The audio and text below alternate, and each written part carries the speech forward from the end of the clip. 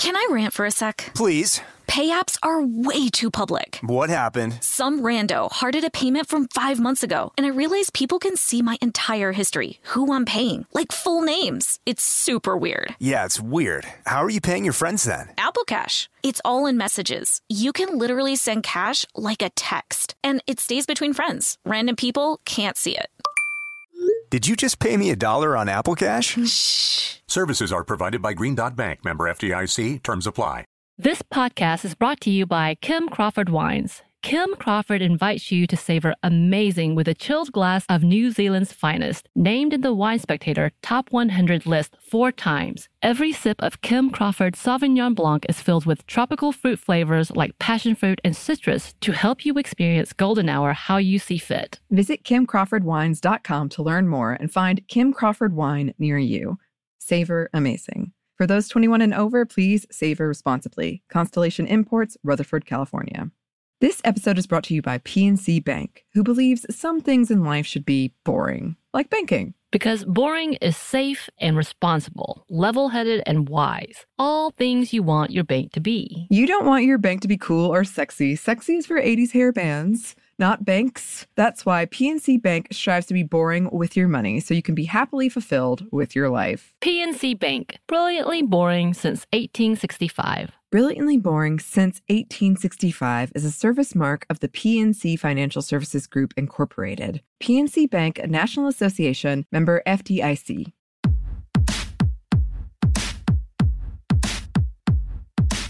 Hey, this is Annie. And Samantha. And welcome to Stuff Mom Never Told You, production of iHeartRadio.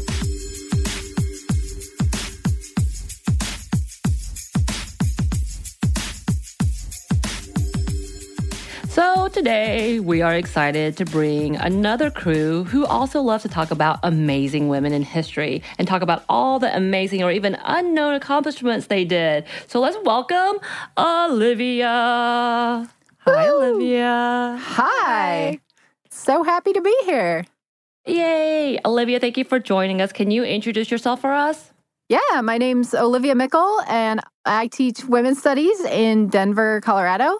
And I am the host of the What's Her Name Women's History podcast with my sister and co-host, Katie Nelson.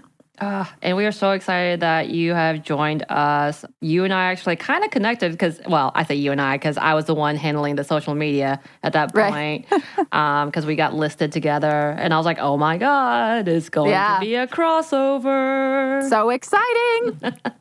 So can you tell a little bit about yourself for our listeners and about your fantastic podcast and the reason you and your sister decided to start all of it? Yeah.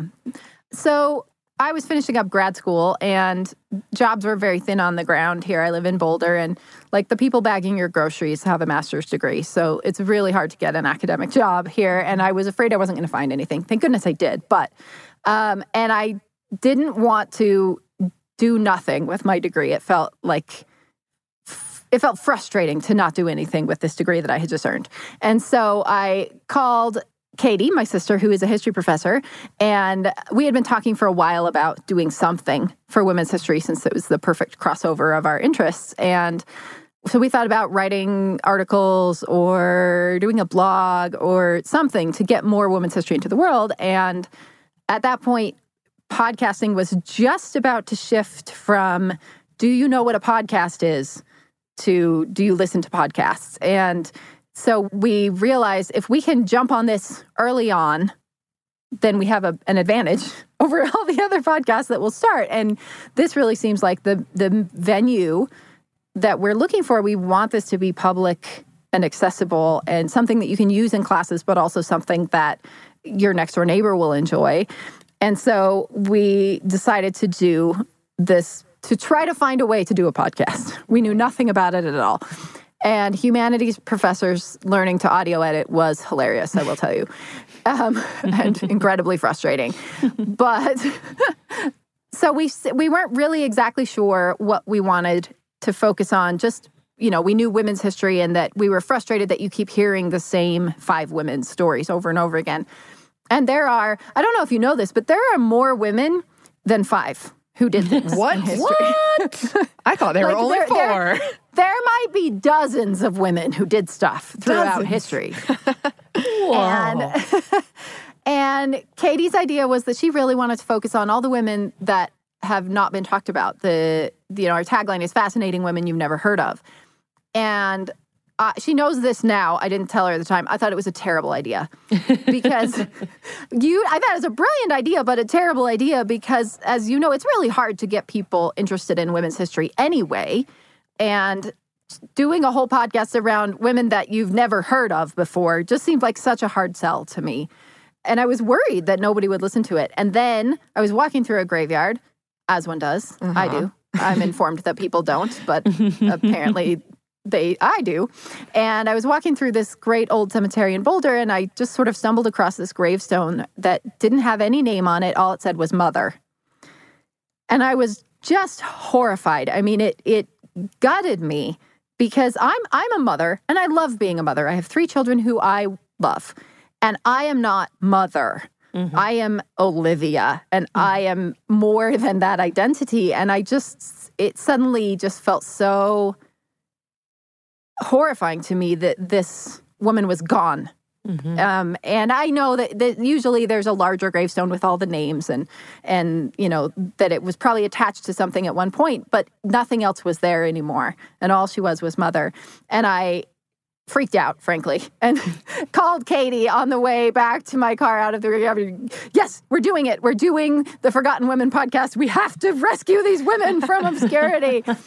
and that was it. And she claims that since then that I've been forcing her to do it. But it was her idea. So that's fair. It's been really fun to do, and it's been way more successful than we expected, especially given that setup of you've never heard of any of these people, but we're going to make you interested in them. And it's been really fun to have it take off and be much, much more successful than we anticipated it being. I love that. And it is the last day of March, which is still technically Women's History Month. We've all forgotten it. Oh, my God. It's March. I know. March 98th today. The longest month in the world. It really feels like it's been this month for over 2 years now. Yeah. Because I'm like, wait, I've been in quarantine for how long? Because it feels like 6 years. I'm pretty sure I died and came back, and it's still the same time frame, right? It's Groundhog's Day all the time. Well, we were so excited when talking with you about bringing in some women that you want to talk about. And can you kind of introduce us to who you have brought for our listeners? Yeah. So I have picked 2 of our women who I think are some of my favorite stories to tell. And it really is hard. I mean, you probably get this one. Which is your favorite episode? All of them. Right. Don't make me choose a child. But I think these are 2 important ones to tell, and some of the most surprising that they have been erased or that they have been ignored. Because some of the women that we've profiled are just genuinely, like, no one knows about them except the person that we talk to. Because every episode we have a guest. And some of them just genuinely, like, this guest found this person and no one in the world knows about them except this person that's talking to us. And those are exciting. But these ones are more well-known in certain circles and certain areas of the world, but still just way less celebrated than they should be.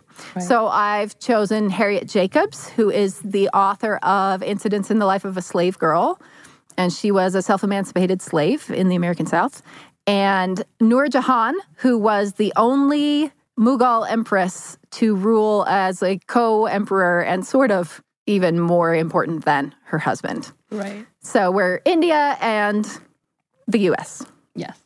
Couple centuries apart. Yeah, you know. There you go. And opposite sides of the world. Right. And completely different situations. One was an empress and one was a slave. So, I love this variation. So, tell us about Harriet Jacobs. I'm not going to lie. When I was delving into it, we kind of had a similar story from our female first, also named Harriet, right? Yeah. Yeah, there's a lot of, I think we even set up the episode with her similarities to Harriet Tubman, the famous Harriet, because one of the things that is frustrating about women's history is that we have one slot for each story, right? We have one slot for a runaway slave, and we have one slot for a pilot, and we already talked about a Black woman singer, so now there's no more room for them. And there's plenty of room for everyone. Absolutely. We talk about all kinds of kings, and we don't just have room for one queen. Right. But her story is bananas. Like, you couldn't make it up. If you made it up, no one would believe you. And that's what happened, is that her story is so amazing and ridiculous that for 100 years, everybody thought it was fiction. Mm-hmm. They believed that this must be a composite story trying to invoke the worst possible experiences in order to serve abolition. And instead, it's the absolutely factual narrative of this real woman who was an enslaved person, who emancipated herself, and whose story is not at all what we expect. Right. And that's what I love about her, is that when we think of, in the U.S., when we think of runaway slave stories, the story is that you run away, that you run north, and if you're lucky, you go all the way to Canada, but at least you run to the north. You leave the location and you go somewhere else, and that's how you become free. And Harriet Jacobs didn't. Mm-hmm. She ran away across the street. Mm-hmm. Because she was the man who owned her, who probably stole her by forging a will, which is a whole other horrific side of the story. Right. She probably should have been freed, but he forged a will, and he comes to own her and is at least sexually harassing her, and probably more. She can't tell the truth about this in 19th century writing. Right. Eventually threatens to sell her children to try to force her to put up with his sexual advances. And she knows that as long as she is there, he's going to keep trying to abuse her children to get to her. But she doesn't have any way to get north. She doesn't have any funds. She doesn't have a network. She doesn't know where the Underground Railroad is running. And so she runs away across the street to her grandmother's house, I didn't know this was going to be this appropriate when I chose her for this, but where she self-isolates in a coffin-sized space in her grandmother's attic for 7 years. Wow. Oof. Now, if we're all losing our minds after 2 weeks, right, and we can still go to the grocery store, and we can sit up, she is literally laying down in a space that is 7 by 10 by 3 feet tall, and it's in the eaves of the attic, so it's 3 feet tall at the point, but it slopes down to the side. She can lay on one side. Wow. She can't even lay down and roll over in this space for 7 years. Wow. I genuinely don't even know how to think about this, right? Yeah. My back's already hurting thinking about this. I know. And our guest, Maria Wendell, who's wonderful, she's a professor at CU Boulder, and she talks about when she teaches this book, she tapes out on the floor these dimensions, and the tables in the classroom are exactly 3 feet tall. So she teaches it from under the table. Wow. Just to help them realize how small this space is. And, after 1 hour, she can barely get up. Yeah. And, very occasionally in the middle of the night, they would sneak her down and let her walk around a little. And that's the only reason she can walk. But she has physical damage to her body for the rest of her life from this. Yeah. She has difficulty walking, and she has back problems. And aside from the extreme isolation and the, being forced to be in this space, it's North Carolina, and it's, 112 degrees and 100% humidity, and there are bugs. And this is not a modern attic. This is just planks, and it's raining, and it's hot, and then it's freezing cold. And she is just entombed alive in this space. And that to her is preferable to what looked from the outside as a good situation as an enslaved person, I think really drives home. We can tell all the narratives we want about, slavery wasn't that bad. It was bad enough that this woman spent 7 years in a coffin to escape. Right. Yeah. And worse than that to me is that her children didn't even know where she was. Her grandmother knows where she is, and her uncle knows where she is. No one else knows where she is. And so she can see her children in the street. She can hear them visiting her grandmother's house, and they don't know she's there. Right. That I just can't imagine. Right. Yeah. It's brilliant, too, because he's not looking here. Right. No one would stay here. And he immediately assumes she's gone north. And she plays into that. She is writing letters as if she's in New York and sending them with people to mail back from the north. And he is spending all of this time. He keeps going north and wasting all of this time looking for her when she's 500 feet away. And he has no idea she's there. I mean, it's brilliant. It really is. Horrifying and sobering and amazing. Eventually, he agrees to sell her children to their father, who's a white lawyer in town.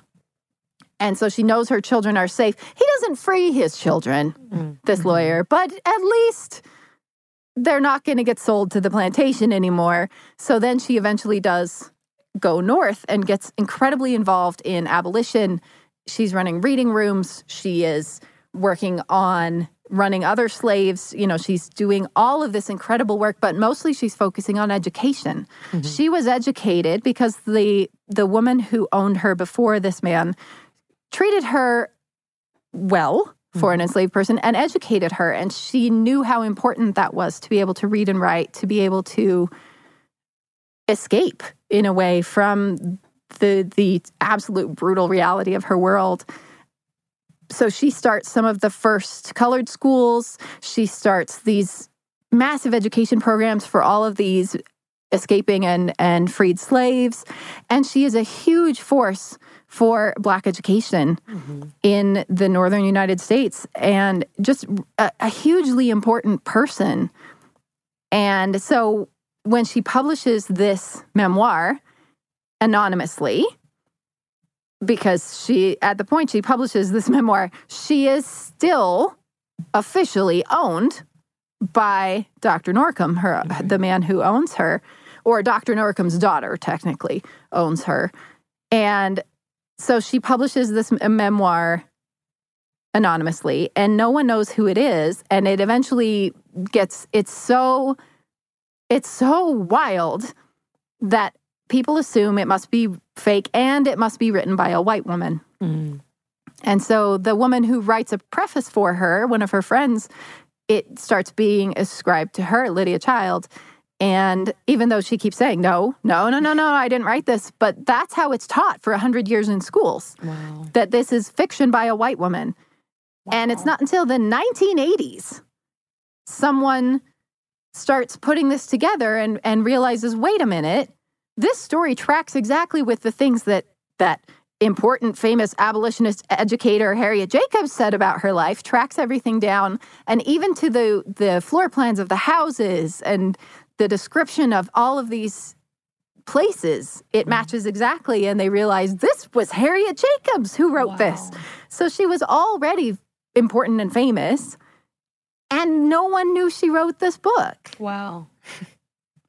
It's just unbelievable to me. So it took over 140 years almost for them to realize who this belonged to. Wow. Right. Even though when it first came out, it wasn't sold as fiction. It was sold as, this is a narrative, this is a true narrative.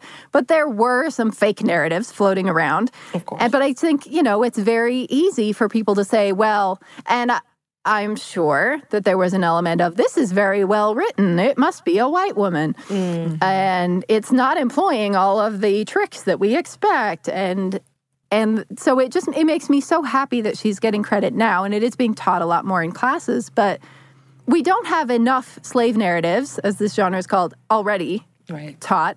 But when we do read them, we read Frederick Douglass's, or we read these men's narratives when, frankly, her story is the wildest story that you have ever heard about all of this. I mean, this is the very pared down. There's so much more going on in her story than these tiny little vignettes here. Right. And, running off over and over again, Norcom trying to find her, and the white family she's living with sending her off with their baby so that she can escape. Like, no one will stop you if you have a white baby with you. Go, go, go. And just astonishing. And the way that she talks about the importance of emancipating herself, that one of her friends eventually purchases her to free her. And while that's a very kind act, and she acknowledges like that was probably the best way to prevent me from being sold back into slavery, it breaks her heart because once again, she's been, after decades of being free of her own work, she said, now history has a bill of sale that Harriet Jacobs was sold in the 19th century in New York City when I had already freed myself. Mm-hmm. So it's complicated and it's messy and it doesn't conform to the ways that we like to tell these stories. Mm-hmm. And this really was the first one that pointed out that women have an exceptionally specific problem when they are enslaved people, right? That now our standard narrative of slavery includes sexual violence, but it didn't until that point. No one had talked about it, and it was carefully hidden away as a thing that didn't happen. And she's the one who shone a light on it and said, women, if you value Christianity, if you value fidelity in marriage, you have to abolish slavery because look what's happening right under your nose. Right. It was just brilliantly strategic writing, too. Right. Yeah, one of the things I read while we were researching this, there was a quote that a researcher said that this was specifically for white women and for them to acknowledge that this is something that's happening and to call out the patriarchy for sexual tyranny over Black women like herself, and that she was trying to put it in delicate ways, but to let them know this is actually happening. And you're allowing this to happen. And it's happening in your house. Exactly. Yeah. Because I think until it had been talked about, of course, most women knew this was happening because it's happening in their house. Right. But it's not spoken about, and so they don't know that it's happening everywhere. It's humiliating and shameful that it's happening in my house. But once I find out that it's happening everywhere, this is not me. This is not a me problem. This is a societal problem, right? It's not that I can't keep my husband's interest, which is usually how it was framed, horrifyingly. Right. It's that this system is a system of sexual assault that we have, codified. Right. And that has to go if we're going to call ourselves Christians. Right. Yeah, and I did like her point of saying that it almost seemed like she was implying, and you can correct me if I'm wrong, that it was a lesser evil to have this love affair with this white man. Definitely. In order to kind of validate what's happening and to actually pull herself from that situation as well. Right, yeah. That her only choices were succumb to, in the story, she doesn't succumb, but right, that's not a choice you can make. Right. To her owner, who is trying to rape her, or have an affair consensually, whatever we can argue about what consent means in this scenario, with a white man who at least might be able to buy her children, his children, right? And might at least protect them from this system in a tiny amount, and might at least give her some semblance of agency that she made a choice to do this. But she knows very well that this is a choice that will be hugely frowned on by these very devout Christian abolitionist women she's writing to. And that balancing act she has to do of, that's the point. Look what choices you left me. You left me no choices. My choices are affair. Her owner wouldn't let her marry the man she wanted to marry, a free Black man. So she doesn't have choices outside of these ones. And she made the best choice she could, even though she says repeatedly, knowing her audience, I know this was wrong, but it was less wrong than the other choices. Right. And that man was Sam Treadwell Sawyer, who ended up being in the U.S. House of Representatives, right? Right. Yeah. Which and also the man has who, a significance. Yeah, and who bought his children and then sent them to work for his white children as enslaved people. They treated them a little better. No, they didn't. They didn't. He bought his children and put them to work. Yeah. It's not the white knight story that we want it to be, which is an important thing to pay attention to, And that's kind of there are no white saviors in this story. Yeah, and that was kind of her point is, hey, I think a quote she said, to tell you the truth, let it cost me what it may. Yeah. And that makes a lot of sense in this, there's no good situation. This is the best that I could do, and now I'm able to fight for my rights and for others and let people know the atrocities that are happening that you are turning a blind eye to, which is really significant of a conversation in itself.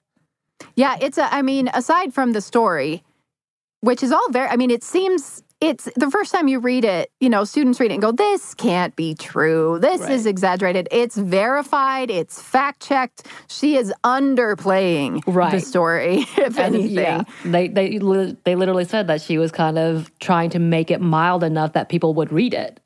Right, yeah. You can't tell the truth about what really happened, or it'll be too vile for ladies to read. Right. And walking that line of making it voyeuristically exciting enough that people want to read it who might not be interested in abolition, but also not selling out your own dignity. It's a masterful piece of writing. It really is. And the woman who edited it, Lydia Child, again, often, even when they said, once they realized, oh, she didn't write this, Harriet Jacobs wrote it, there are a lot of people who still say, well, she heavily edited. But she herself was very upfront and said, I did almost nothing. Mm-hmm. I moved a few things around. Mm-hmm. She wrote this. I didn't fix this. This is how she wrote it. And that urge to delegitimize her voice, I think, it tells us a lot, and it's upsetting. Right. So, it's an amazing book. I really strongly recommend everybody read it. It's just astonishing from a plot perspective, from a literary perspective, from a history perspective. It's a gem of a book. Right. And her daughter went on to become an extremely important educator. And she made a powerful impact on the world and changed it in really important ways, even when no one knew that she wrote this. And now that we put these things together, that this woman wrote this book, it's amazing. So yay, Harriet Jacobs. Yay. I hope she deserves a lot more attention than she's getting. And she died in 1897 in D.C., right? Yeah. And she was a significant impact in just women in bondage and slavery and again, the horrendous things that were happening that people oftentimes want to ignore because it just, shames their sensibilities. Yeah. Yeah, the determination of so many people to clean this up and to convince ourselves that slavery wasn't that bad. Right. It was so much worse than you can imagine. Imagine the worst thing you can imagine about slavery, and it was worse than that. And let's just go. It's slavery, the word in itself, any form, is gonna be bad. That's such an obnoxious conversation in saying ownership is not a bad thing of a person. Well, as long as they weren't physically beaten, it wasn't that. But no, you owned a person. You owned a person. They didn't get paid. They didn't get any kind of compensation. They didn't get help. They weren't treated as equals. That means it's bad.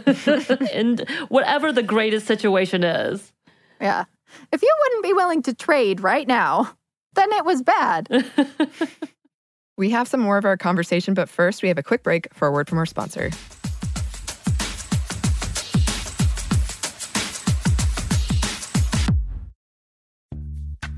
Snag a Job is where America goes to hire, with the deepest talent pool in hourly hiring. With access to over 6 million active hourly workers, Snag a Job is the all-in-one solution for hiring high-quality employees who can cover all your needs. On demand, temp to hire, part-time or full-time. You name the position. Warehouse worker, retail associate, grocery store clerk, fitness trainer, baker, stylist, bellhop, podcast producer. Yeah, Snag a Job's got a worker for that. With our easy-to-use platform, you're able to seamlessly post and fill available positions quickly with a dedicated customer support team to provide all the help you need along the way. Kind of nice knowing you have a talent pool like that in your own backyard, right? Snag a Job is the partner you need to keep your business running smoothly. So visit snagajob.com or text SNAG to 242424 to talk to an expert. Snagajob.com, where America goes to hire. This podcast is brought to you by Kim Crawford Wines. Life is busy. There are so many things on your to-do list with so little time to do them. And you're always thinking about others' needs before thinking of your own. Trust me, we understand. Kim Crawford does too. That's why they're inviting you to experience Golden Hour, your chance to reclaim your time and laugh with your favorite people, play your favorite song on repeat, gaze outside your window and daydream about your wildest dreams, or celebrate your victories. No matter the moment, you can savor it all with a chilled glass of New Zealand's finest. As the #1 ranked Sauvignon Blanc in the U.S., Kim Crawford has classic aromas of lifted citrus, tropical fruit, and crushed herbs to help you stay in a golden hour state of mind. Because golden hour is more than just time, it's whenever you want to savor amazing. Visit KimCrawfordWines.com to learn more. That's KimCrawfordWines.com to find Kim Crawford wine near you. Savor amazing. For those 21 and over, please savor responsibly. Constellation Imports, Rutherford, California. The state of Tennessee is one of the few places where the sounds are just as breathtaking as the sights. Whether that's live music at a historic music venue, the crack of an open fire at a campsite in the wilderness, or hearing kids laughing as they explore what's right around the bend, Tennessee just sounds perfect. Start planning your trip at tnvacation.com. Tennessee sounds perfect.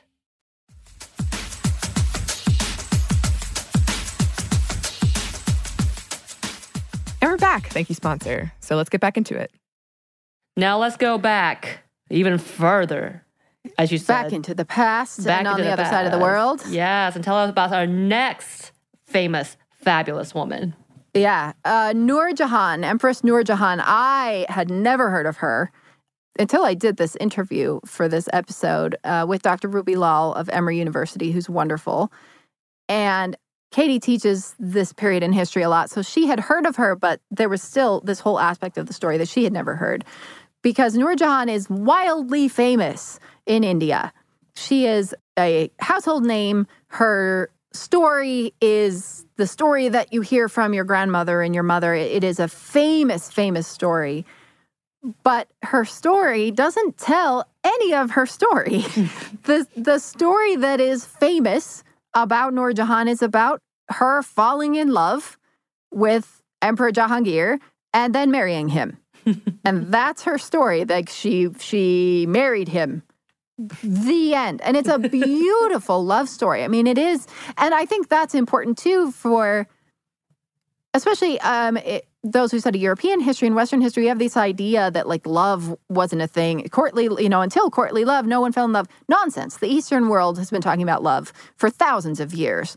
But this love story, this really powerful genre of love story, is an important thing to talk about in the way that women influence societies.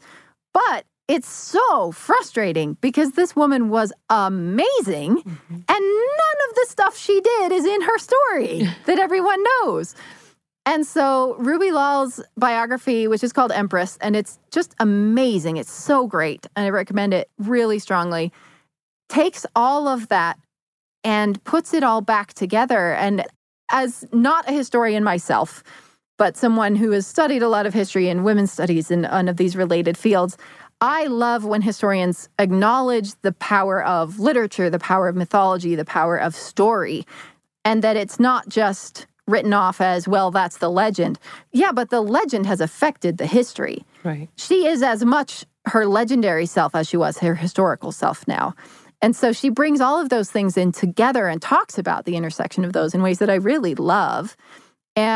But then also tells us the unbelievable forgotten facts about Noor Jahan, such as she was a world-renowned tiger hunter, and she once shot 4 man-eating tigers with 6 musket shots from the top of an elephant. I mean, there's not a better story in the world than that, no matter what else happened. Like, just those sentences, right? Man. So she was our tiger queen. Yeah, she was, I mean, she was at the time when only the king, only the emperor is allowed to kill a tiger. Right. And she does it, which is how we know she was the emperor. She was co-regent with her husband, who was either ill or alcoholic or maybe both. Right. And kind of out of the picture for a lot of it, she took over and she is running it. And instead of, thankfully, running scary sideshow zoos. She is rescuing people from man-eating tigers on the rampage. But muskets have barely been invented. No one knows how to shoot them. And if anyone has ever shot an old school, like black powder rifle musket, something, they are difficult and they are wildly inaccurate. I mean, if you hit anything within an 8-foot range, you did well. And she kills 4 man-eating tigers in one day with 6 shots from an elephant, which is not standing there nicely while tigers nip at its heels and she's shooting a musket. Like, this is an impossible job, and she does it. That woman is, I don't care what else she did, that woman I want to learn about, right? Yes. But she was absolutely incredible. She is taking over this very male-dominated society and ruling and stepping into the role of emperor in very public and meaningful ways and doing it effectively, that people love her. She is minting coins in her own name, which is the number one sign that, that's how in most of history we know who was in charge there on the coin. Right. And she's doing executive orders with her own seal, not her husband's name, her name. Just really astonishing power that she's wielding. But then, her husband gets kidnapped by people who are trying to take over. Probably one of his sons is involved, trying to undermine his rule. And rather than send the army or send one of her stepsons or do political channels or whatever, a good wifey should do, she gets on another elephant and storms off across India to go rescue him. And then when her stepson sells her out and it doesn't work, she gets captured and she's now captured with him. Rather than feeling bad about that, she goes, great, I'm inside the machine now. This will be even easier. Right. And she stages an elaborate, escape coup from inside the prison camp, raises an army under the noses of her captors because she's a woman, she couldn't be, and escapes and rides triumphantly back into town with her husband that she has saved. I mean, it's made up, crazy, hilarious nonsense. And it absolutely happened. Right. It's impossible that you did that. And she did it. She was just the coolest, unstoppable force of this Mughal empress. She dressed like a man. She would go hunting. She sometimes dressed like a man, but other times was like the peak of fashion. She was a fashion designer and influenced the entire fashion of 100 years of India. She designed jewelry. She was an artist. She designed tombs. She designed buildings. She shifted the course of Indian architecture forever. Like, the most famous building, the Taj Mahal, is based on the tomb she built for her parents. Right. That was wild and ridiculous white marble. Who uses white marble? We use red sandstone. And she made up this new whole entirely different form. And then everyone went, oh, that's kind of cool, and copied it. And that's where we get the Taj Mahal from her stepson. She was just this massive force in society, and that she's known for getting married. Yeah. It's frustrating. Right.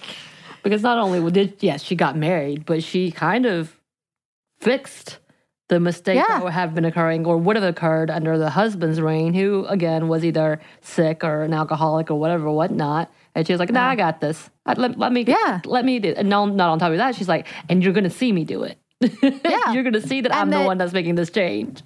Right. And that everybody apparently was cool with it. Right. Until she rode off on an elephant at the head of the army. That seems to have been the line when her stepson went, okay, stop it. No, I'm in charge now. You're not a man. But, I mean, it's just, it's amazing. And I think it illustrates the point that we, as soon as she is out of power, they erase her again. And they not only erase her, they debase all women, that all women are chaotic and unstable. And that's why she was chaotic and unstable. And therefore, she was terrible. And we should not talk about her anymore. Right. And this very effective erasure that doesn't just erase her, that we do this over and over and over again. We act like women weren't ever in power. And this comes up in the podcast all the time, that we pretend that women ruling is an aberration. that just every once in a while we get a weird Queen Victoria, but it's not the norm. And it doesn't happen very often, and we shouldn't encourage it. Right. And that's nonsense. Women are in power all over the place all the time. Right. And one of our other guests, Pam Toller, who's wonderful, she has a book called Women Warriors that's fantastic. She was our guest on another episode, but she talked about when she went into writing that book, she had a list of, a few dozen famous warrior women that she knew about. And she said by the end, she had thousands. She had thousands of names of these women who were rulers and warriors and broke all of these norms, which means they aren't norms. I mean, it happens all the time. But every time we pretend like, whoa, this was unusual. And then 5 years later it happens again and go, oh, unheard of. Never seen this happen before. Maybe pay attention that it happens a lot and it's normal. Right. But as long as we keep women convinced that women have never been in power, women don't ask for power. Right. It's easier to insist that it's not normal. Right. I think that's one of the conversations that we've had with past guests is the fact that there's always a discovery that when we think we know who did the first, there was also someone else who may have done that first. And we just didn't recognize it until then because they weren't given the credit for the work that they had done. And then as we keep continuing to dig more and more, we're realizing there's a lot of significant people, specifically women or those who identify as women or non-binary, that just got passed over. Right. Or at least just their idea stolen or the credit taken from them. Right. Yeah, I mean, even when we give women credit, it's often at the expense of other women, like famously, and I adore her, Mary Shelley invented science fiction, as we all are told. No, she didn't. Right. Margaret Cavendish invented science fiction 200 years earlier, but we don't pay attention to it, And I love Mary Shelley, but she didn't invent science fiction. Right. It was a thing well before, and that we don't talk about the many, many generations and layers of women who have been doing stuff. We pick the one story. Right. And Mary Shelley's story is amazing and fantastic, and we should tell it, but we don't need to add things that, Right. Frankenstein stands on its own, whether it was the first time someone had done something like that or not. It is peak science fiction. Right.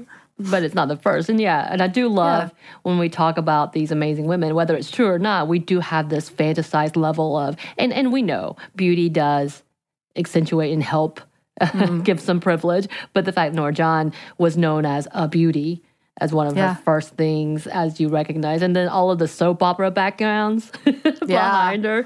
That she was in love with the emperor, but had to marry someone else. And I mean, it's an unusual story anyway, because now the empress is someone who is a widow, right? She's already been married. That's not something that's supposed to happen, but he loved her before she got married. So, I mean, it's an interesting, unusual story, especially from a Western perspective who doesn't understand the way these stories work in Mughal culture. But it's a wild ride, no matter what you know about her. And Ruby Lal had to do all of this detective work to find out these things about her. Why do they keep talking about her hunting? Why is they're so obsessed with her hunting tigers?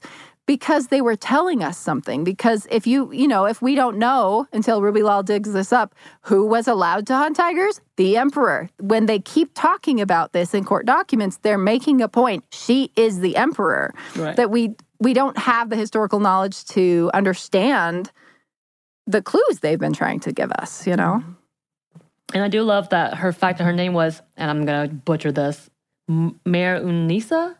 That she was born with that name, which was sun among women. And then the emperor changed her name to Noor-Jan, which is the light of the world, right? Right. I love that kind of is like the transition for that as well, to show the significance of how amazing she was in influencing the emperor.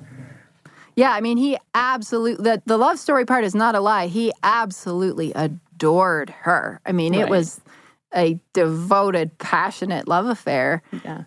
That also turns into this astonishing story of female power and political boundary pushing and historical detective work. It's interesting. It's really, the portraits of her are bizarre.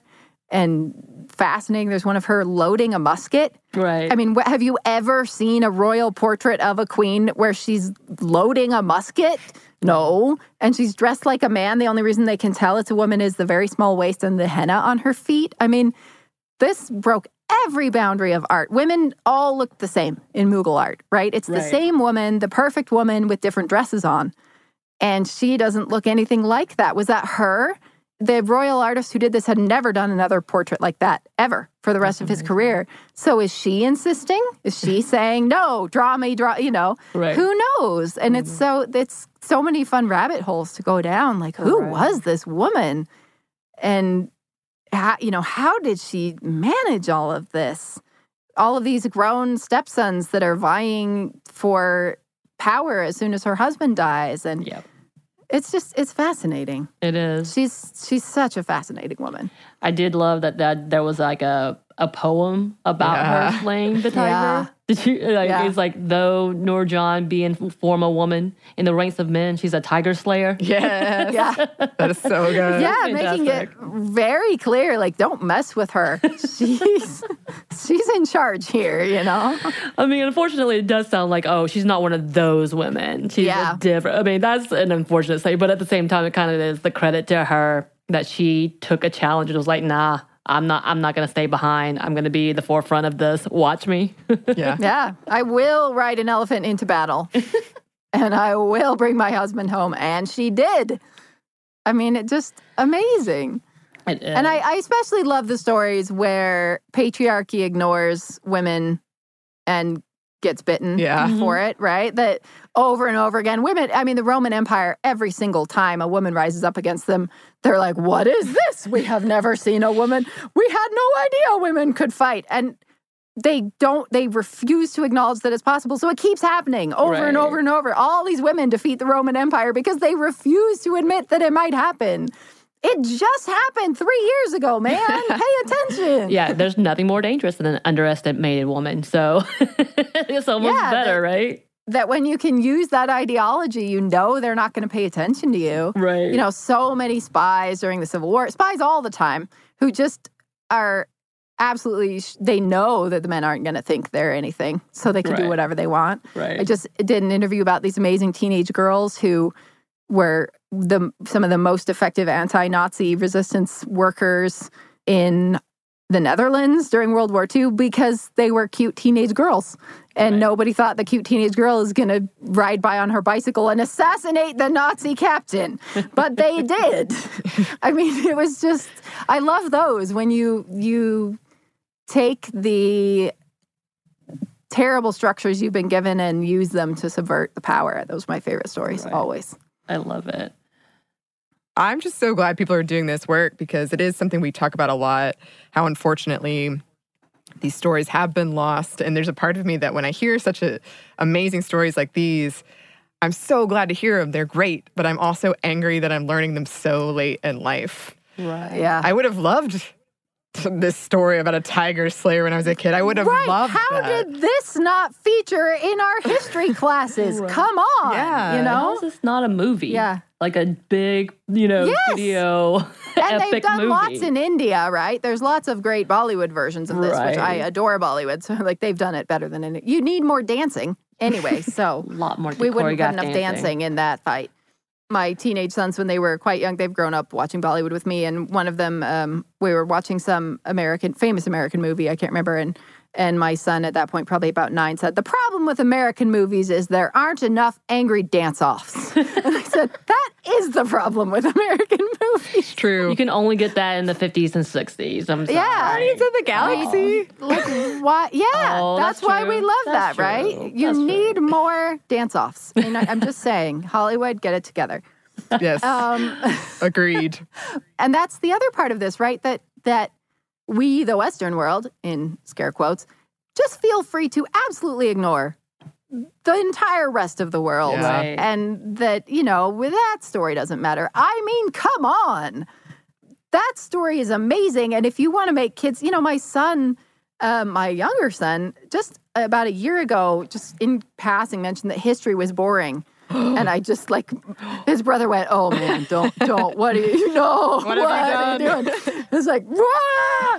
And so I pulled it together because I know what he means, right? We tell history so badly. And so we were out. I was forcing him to walk with me around this lake. And so for 3 laps around the lake, I told him just the story of Henry VIII and his 3 wives and his 6 wives. Right. And just all the details, and people walking past were looking at us like, what? That's a weird conversation. And then she was beheaded. But by the end of the lake, I said, so do you think history is boring? He said, no, I think my history teachers are boring. That's amazing. Thank you. I mean, but that's there's so many good stories. And I think it's from where you're from, too, because growing up in Georgia myself, as you can tell from my accent, I got a very edited, dumbed down, not completely, history of things. Because, you know, when you are from a very politically angled... Yeah. I don't even know how to say all of that, but you know. Your history is through a very specific filter. Variation. I mean, even to the point when we're talking about Harriet Jacobs, again, that point of slavery wasn't that bad. The Civil War wasn't based on slavery. It was more like... Right. Every single one of the states mentioned slavery in their statement of secession, but that's probably just a coincidence. Right. I mean, that's kind of like a variation of history. So you start being like, wait, this history is not pertained. And again, for me, it was an Asian woman. I call myself brown woman, and I'm like, this does not pertain to me. Yeah. In that level. So you have a very a skewed version, and I would love to, hear about this badass empress who was shooting up tigers and doing her thing, rescuing her husband and fighting pretty much a civil battle with her own stepsons. Because they just were afraid of women. I'm like, oh my God, where was that at in my growing up? I want to know about those heroes. Yeah, you can't be what you can't see. How are we supposed to grow into tiger shooting, elephant riding warrior women? No, and I will say, as someone who adores tigers a lot, I can't even bring myself to watch the Tiger King show because it will hurt my heart too much.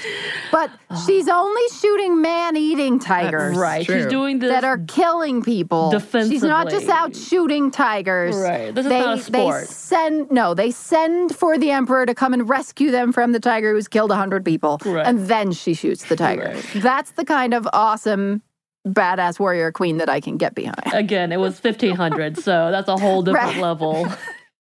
We have some more for you, listeners, but first we have one more quick break for a word from our sponsor.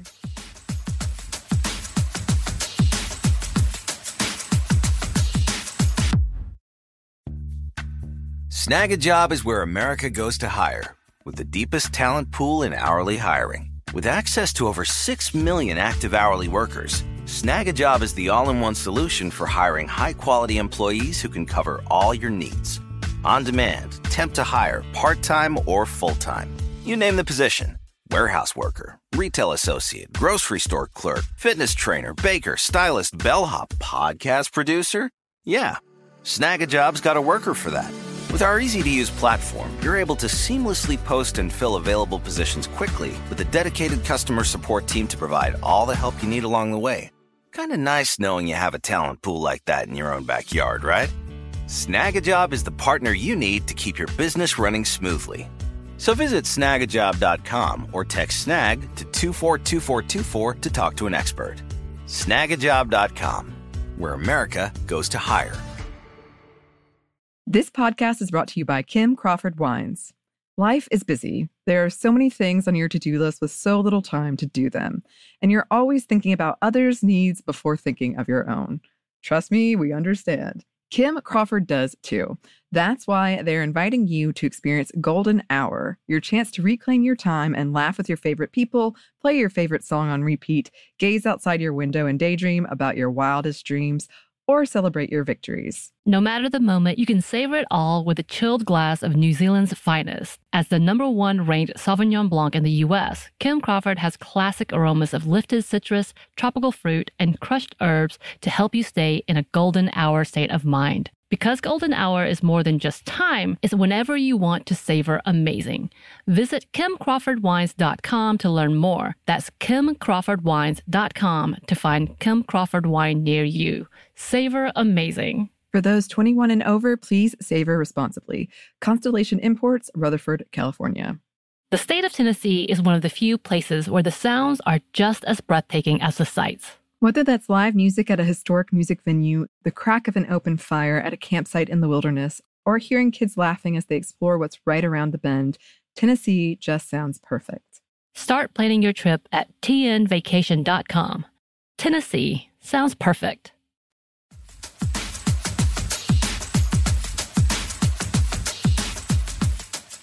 And we're back. Thank you, sponsor.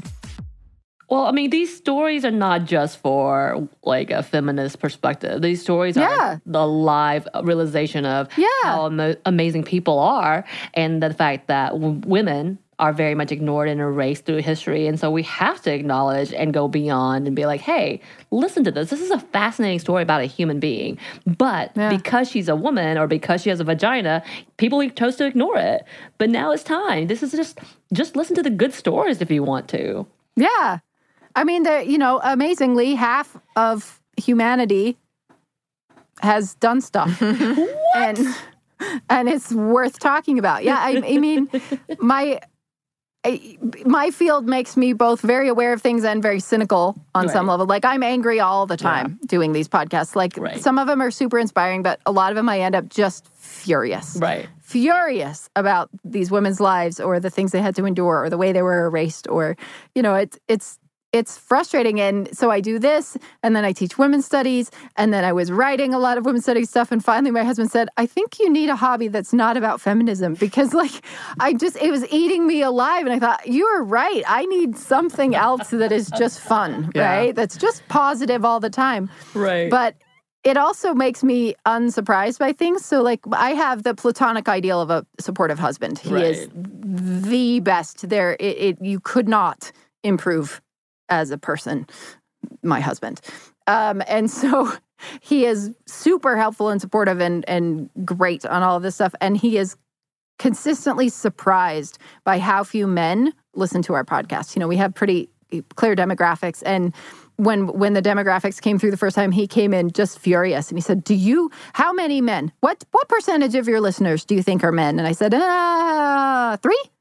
And he looked at me startled and he said, how did you know? Why? And he just was so angry. He was like incandescent with anger that men aren't listening. He's like, why are men so terrible? Why aren't they listening to this? Don't they understand that this is just history? Women's history is not a niche subject. And he ranted for a long time. And it was very good for my soul to see my husband just so angry that other men just blow this stuff off, that it's not a podcast for women, right? Just because it's about women, right? You can listen to it, boys. Exactly, and I love that. So tell your husband he gets an A+ from us. Oh, good. Yes, and we are very much approving. Yeah, those are very valuable too. He's out there. Yeah, I mean, he's out there pushing and challenging people like, oh, you listen to history podcasts? Do you listen to any women's history podcasts? And they're like, That's even better. It's like, here's a list of options for you. And it's frustrating, right? It keeps repeating generation after generation. You're trained to believe that women aren't interesting and didn't do anything. And even if we do what we think is progressive version of it, it's not women's fault they didn't do anything. They just weren't allowed to. Right. No, women weren't allowed to write, and so they didn't write anything good. Right. It's not their fault. Rubbish. Yeah. There's so much good stuff that's been thrown out. And this objective standard of only white men are good writers. Oh, interesting. Who decided? Oh, white men? Yeah, right. And who's the ones that's the judges and the juries in this moment? There's so much good stuff. When you watch, I'm a huge fan of The Good Place, the TV show, because there are so many jokes in that show we've never heard before in our lives. Right? We've heard every joke on sitcoms. You always know where the joke is going. Even when they're funny, you're like, oh, yeah, all right, there. And we don't ever know where the jokes are going there because they're written by people who've never written for television. We've never let them write before. Right. And it's great. It's not about diversity because we need to check a box. It's because it's better to have more people talking. There are new stuff you've never heard before. Yes. We love that. Well, Olivia, you are amazing and obviously going to be one of our best friends. Yay! Because we're going to collaborate again, I have a feeling. That's the dream. Yes. And of course, let your sister know she is always welcome as well. Would love. Yeah, to have hopefully her on the she's quarantined with small children. And I'm quarantined with teenagers. So mine are happy to ignore me. Right. And hers are not. Well, I'm going to say this. Women, the mothers with tiny children, children at all during quarantine times are rock stars and heroes because I'm annoyed with my dog sometimes and I could just tell her to be quiet. Can you tell our listeners where to find you? Yes, we're everywhere. We're everywhere that there are podcasts. It's What's Her Name, all one word with the apostrophe. Some of them are very picky about getting that apostrophe in there, or just Google us. We're also at what'syournamepodcast.com. And from there, there's links to all the main platforms. And we're also on Spotify and YouTube. Yeah. Awesome. Our website has tons of pictures, and we always try to have pictures and links and more information about all our subjects and our guests who are amazing. That brings us to the end of that wonderful interview with Olivia. Definitely go check out their podcast if you want to learn more about these two women or so many other women. And if you would like to email us about women we should be talking about or other podcasts we should be collaborating with, you can. Our email is stuffmediamomstuff@iheartmedia.com. You can also find us on Twitter at momstuffpodcast and on Instagram at stuffmomnevertoldyou. Thanks as always to our super producer, producing from afar, Andrew Howard. And thanks to you for listening. Stuff Mom Never Told You, production of iHeartRadio. For more podcasts from iHeartRadio, visit the iHeartRadio app, Apple Podcasts, or wherever you listen to your favorite shows.